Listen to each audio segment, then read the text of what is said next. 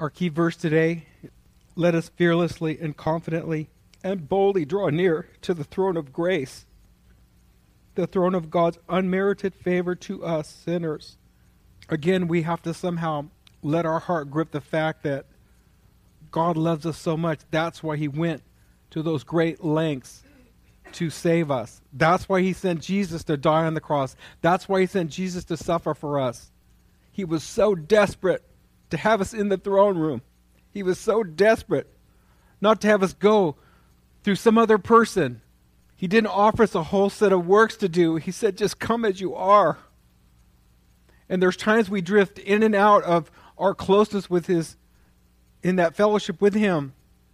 And those times where the enemy beats us down and tries to suppress us and make us feel like it's too late. Or we go through horrific experiences in our life that leave a huge question mark in our soul. Why? If you were God, why did I go through this? I can't explain it. I cannot offer anything except to say whatever is holding you back from moving into the throne room. Whatever question you have on your heart, God invites that question. God invites you to come in. And obviously there's a deep faith that he's deposited in you to still have a measure of faith, even though you may have questions or you may be taken back with whatever keeps you from pressing all the way in. God has an answer for you. God has something that's going to be so much bigger than whatever tries to hinder your walk of faith and hinder what God wants to do in your life. The throne of God's unmerited favor to us sinners, that we may obtain mercy for our failures. Again, it's always about receiving. Once we know a little bit about God, we go into the works mode so easily. Our prayer can even be works. Our striving to be good enough. Our striving to connect with God. When receiving is simply just letting down and without effort being open. And you'll find that God is right there wanting to pour into us. That we might obtain mercy for our failures. We are going to fail over and over and over again. But the mercy and grace of God is there for us. The forgiveness and love of God is there for us. In our homes, in our marriages, we're going to blow it. With our kids, with people at work. But one thing that'll move us a step closer is when we ask for forgiveness. When we validate people when we've hurt and wronged them. Then the mercy and the grace and the love of God rushes in and allows us to keep walking in that place of a tenderness of heart and openness with God, walking in his presence. And we find the grace to help in good time for every need, appropriate help, and well-timed help coming just when we need it. There's no more a veil. No more veil between us. God tore that curtain down when Jesus died on the cross. It says the veil in the temple in Matthew 27:51. The veil in the temple was rent from top to bottom. That thick 4-inch curtain that was impossible for man to remove was torn down by God. In times that followed that, different priests tried to sew that curtain back together, but never was successfully sewed back together. Again, God showing that it's not that way anymore.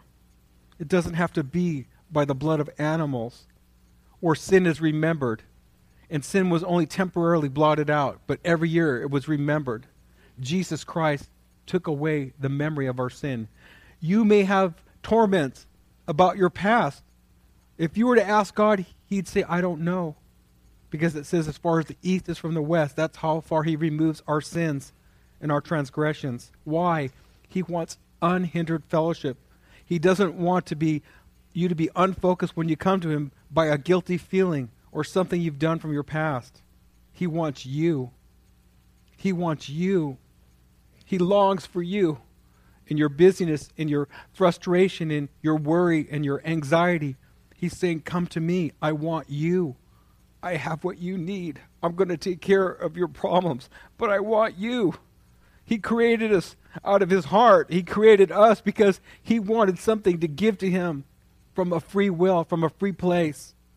And so he wins us day after day by going through our own rebellion and our resistance and our stubbornness. And as we break and as we grow spiritually, we find our heart opening wider and wider and wider. And we're overwhelmed at times at the incredible presence and love of God that overwhelms us, that comes to us sometimes when we are so wrong, when we have such bad attitudes, when we're in such sin. But he breaks through to show us that that is not what matters. What matters is us.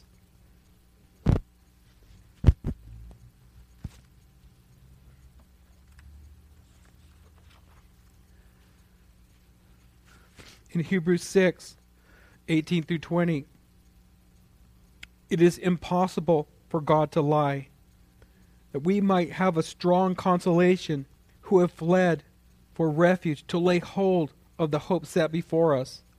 This hope we have is an anchor of the soul, both sure and steadfast, and which enters into the presence behind the veil, where the forerunners has entered for us, even Jesus having become a high priest forever. This hope we have is in Christ. It comes the moment that God reaches his love out to us and we respond to us. We're deposited a faith that has a hope that generates more faith, that dares to believe that God's going to keep changing things that seem so impossible, that God's going to remove barriers that seem so unsurmountable or unbreachable. That's how God is. That's what he's doing. In Psalms, I want to kind of review a little bit from last week. In Psalms 18:30, we talked about God's way being higher and his thoughts being higher. But Psalms 18:30 says that God's way is perfect and his word is tested and tried. As God, his way is perfect. The word of the Lord is tested and tried. He is a shield to those who take refuge and put their trust in him. I brought up that point last week that God allows his people to be tested. God allows his people to go through trials that aren't comfortable, that aren't understandable. But he's working through that trial to build a deeper faith in us. But he's also showing the spiritual world of the faith that's already been deposited when we receive Jesus and we begin to walk with him. And though we want to get out of our trials, God is working so much greater than we could even understand through those trials that we go through. I read the scripture last week. I want to read it again. Psalms 104:16 through 20. Moreover, God called for a famine upon the land of Egypt, and he cut off every source of bread. And he sent a man before them, even Joseph, who was sold as a servant. His feet they hurt with fetters, and he was laid in chains of iron, and his soul entered into iron, until his word to his cruel brothers came true. Until the word of the Lord tried and tested him. The king sent and loosed him, even the ruler of his peoples, and let him go free. Are you in a trial? Are you in an extreme test? You want to be out of it? God will take you through that test. You'll be in that test until God finishes what he's trying to do in that test. I hate to say it, but our soul goes through iron a lot of times. We go through difficult things.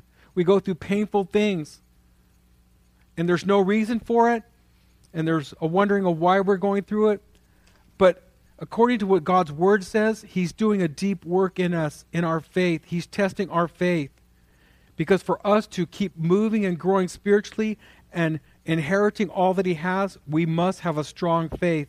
And as a body, as a local body, we have to be strong in our faith. We have to be strong individually with God, strong in our gifts, but then able to work together using our gifts in the body. Then we become a stronger force than we could ever imagine in our world and in this time of our lives. And so your faith is going to get tested. I think the biggest test people go through in church is whether to stay there. The enemy wants to drive you out. And I tell you, no person can make it on their own as a Christian. You cannot be what God has you to be alone on your own. Your gift will not sustain itself. Try to send your fingers to homes to let them stay home, and you try to go to work without them. It's the same principle. There is something God's trying to restore to the body of Christ in the local church of building up, 1 Corinthians 12, building up the body of Christ, that the body is so built up that it becomes a powerful force in a natural world that is facing spiritual opposition and spiritual enemies.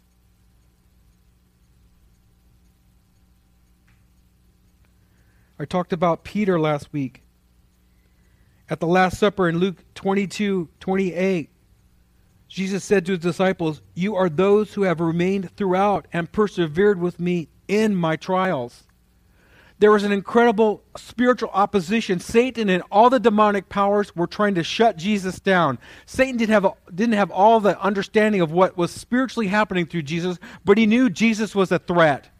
The demons even knew he was the Son of God, but they didn't understand the spiritual things that were happening and him being in this dark world, and even the things that they were doing to assault him. And they thought they were shutting his ministry down by using the religious leaders and using people. It's interesting, some of our biggest opponents as Christians are other Christians, or people who should know better.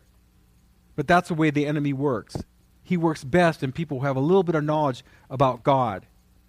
But there's that war that was going on. But Jesus is even saying, "You stayed in my testing." And we know the disciples were drawn in just like we're drawn in by the love of God. And there's something that we start changing and adapting. We start leaving things that are wrong to follow this Jesus. But at times it's not easy. At times it gets tough to follow Jesus. And I tell you, being honest with you, it's going to get tougher to serve Jesus in our society. You can already see it happening. But what's it going to be like in 20 years? What's it going to be like in 30 years when maybe the Antichrist is ready to come on the scene? What's it going to be like? It's been almost 2,000 years since Jesus left, but it hasn't been quite 2,000 years since he died and rose again.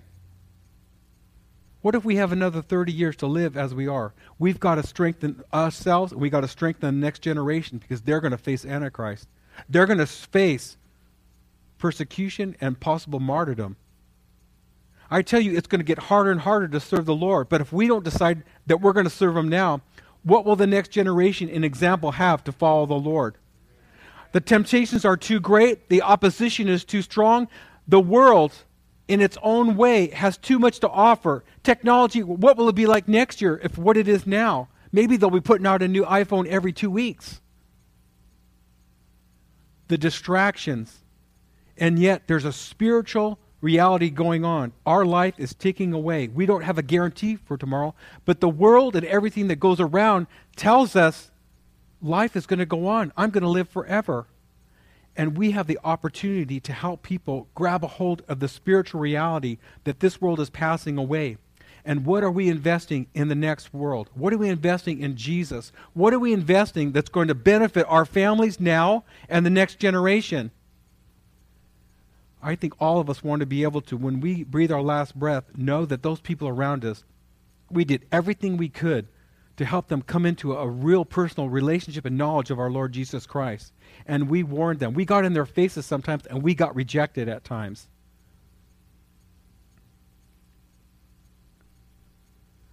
Peter had learned to follow Jesus. We know Peter's excitement and his enthusiasm about following Jesus right there, even in the garden.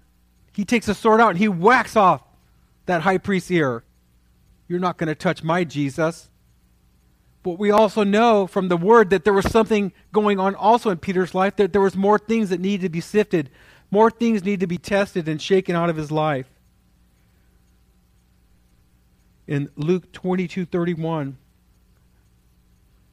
Jesus says, "Simon, Simon, listen, Satan has asked excessively that all of you be given up to him out of the power and keeping of God, that he might sift all of you like grain."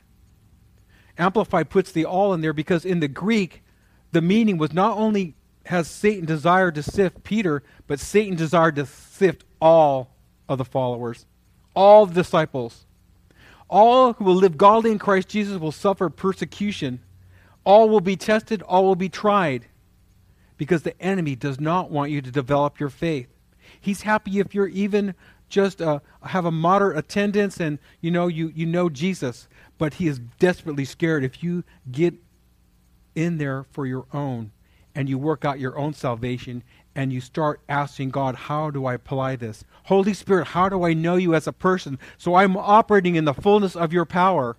I'm waiting, you guys. I'm waiting for you to get so big in your ministries and what God has that I can just watch the glory of God and watch the kingdom of God moving forward because you are taking advantage of your call in this hour to serve him and to know him, to walk in his higher ways. Sometimes we get distracted by other people. I'm telling you, put him first in your life. Some of you moms are worrying about everything else. Put Jesus first and he'll tell you what to focus on. Sometimes people have to just be let go their own way. They have to be like the prodigal to come to the end of themselves. But if you rise up and be strong, you men, if you be strong and you do it God's way, you don't know what kind of changes are going to come into your house, come around your friends and your circle of people that you're around in the world or your workmates. God wants to influence, but he can only influence to the degree his people are getting stronger in him. His people are learning to know how to walk in spiritual authority. I've been building. God wants to teach us how to walk in spiritual authority like never before. But if you don't have confidence even to enter the presence of God, you're not going to have confidence to draw on that authority. You don't have confidence to be who God wants you to be. Some of you are going to wrestle with things because you started going down avenues or you find yourself in the middle of something and you realize it's got a hold on me.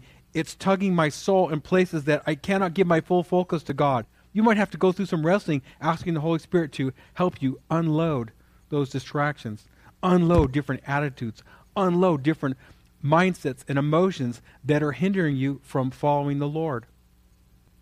It's a work that we all have to submit to. I don't know, but sifting sounds a little scary, and it's usually God shaking you in a way and you see things about yourself. And I think sometimes when we see things as Christian, we again think, okay, now what am I going to do to get rid of this? All you have to do is confess it to the Lord. All you have to say is, God, this is where I'm at and this is what I'm dealing with. And this is a barrier. This is a block. Okay, I submit to you. I surrender to you. Obviously, again, you've got me in this place. I'm your follower. I'm your disciple. You have to remove this. You have to change this. You have to address the situation. And I'm looking to you to do it. Okay, I'm yours. And I tell you, you're going to see miracles. Because when you align yourself to God's will in your heart, and you talk that way to God, he changes things.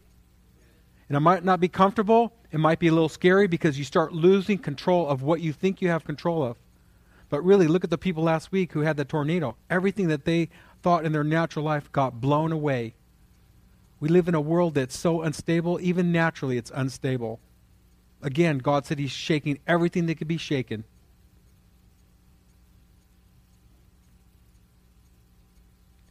Peter was sifted by Satan. Luke 22:32, Jesus says to Peter, "But I have prayed especially for you, Peter, that your own faith may not fail.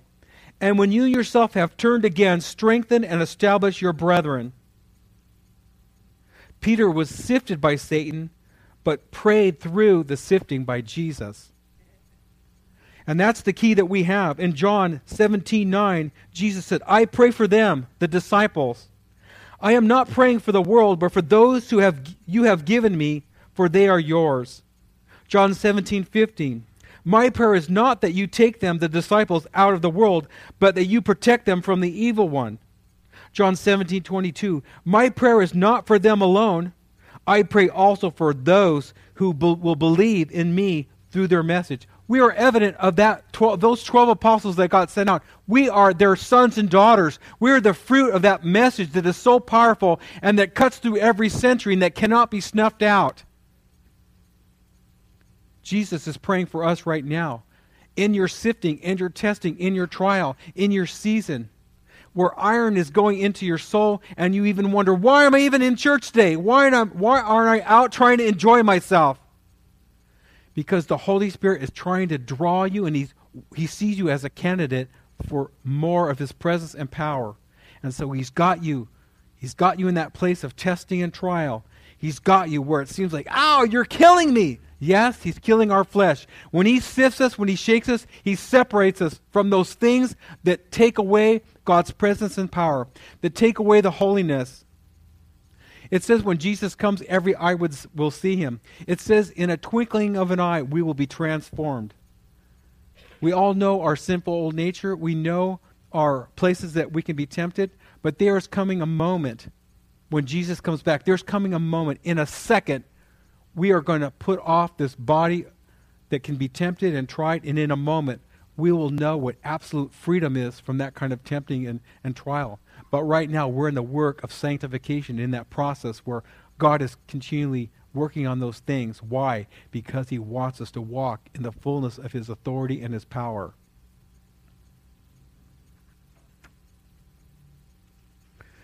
Isn't it interesting that Peter went through what he went through? He betrays Jesus. He's there at the fire.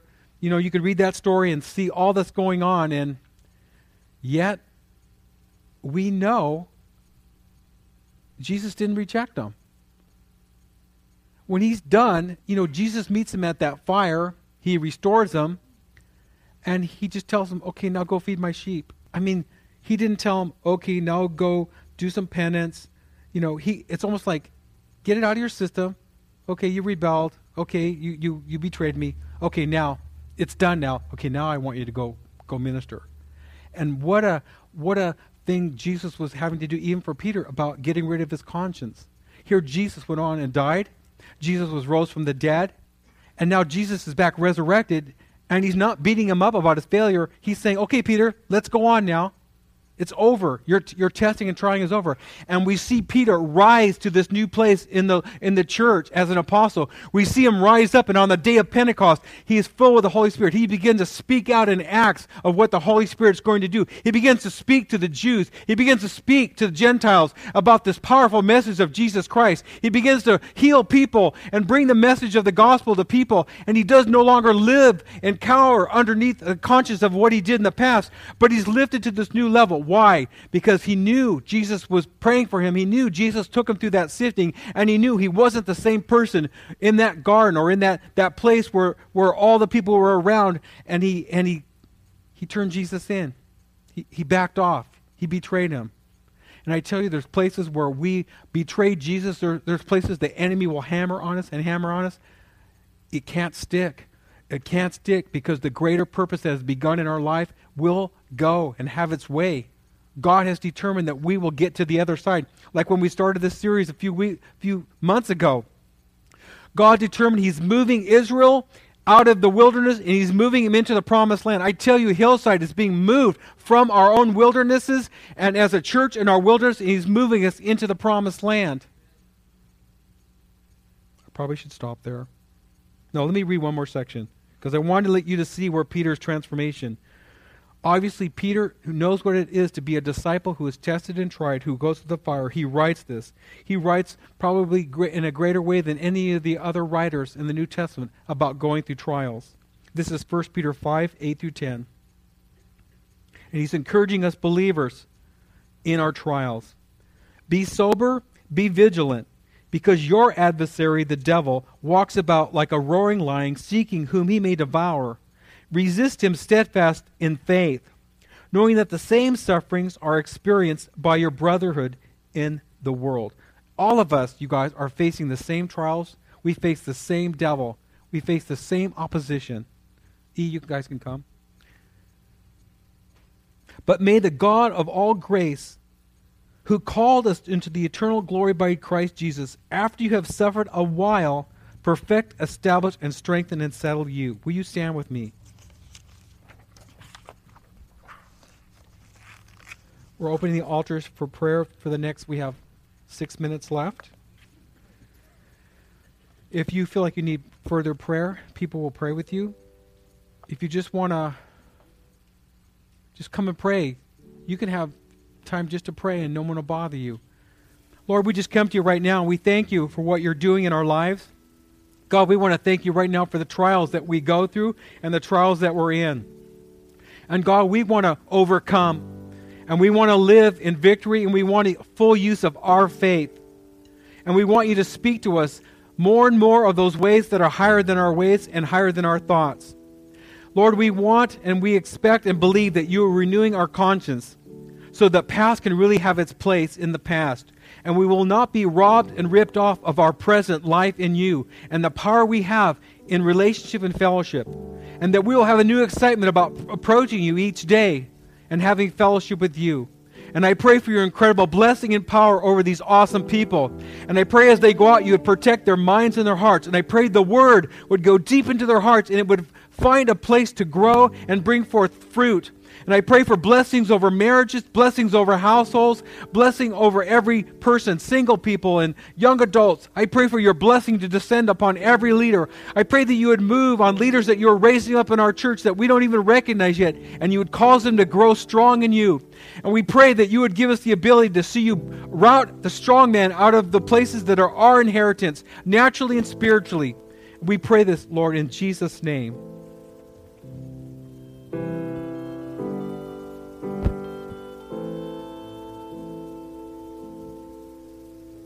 Search me, know me, and try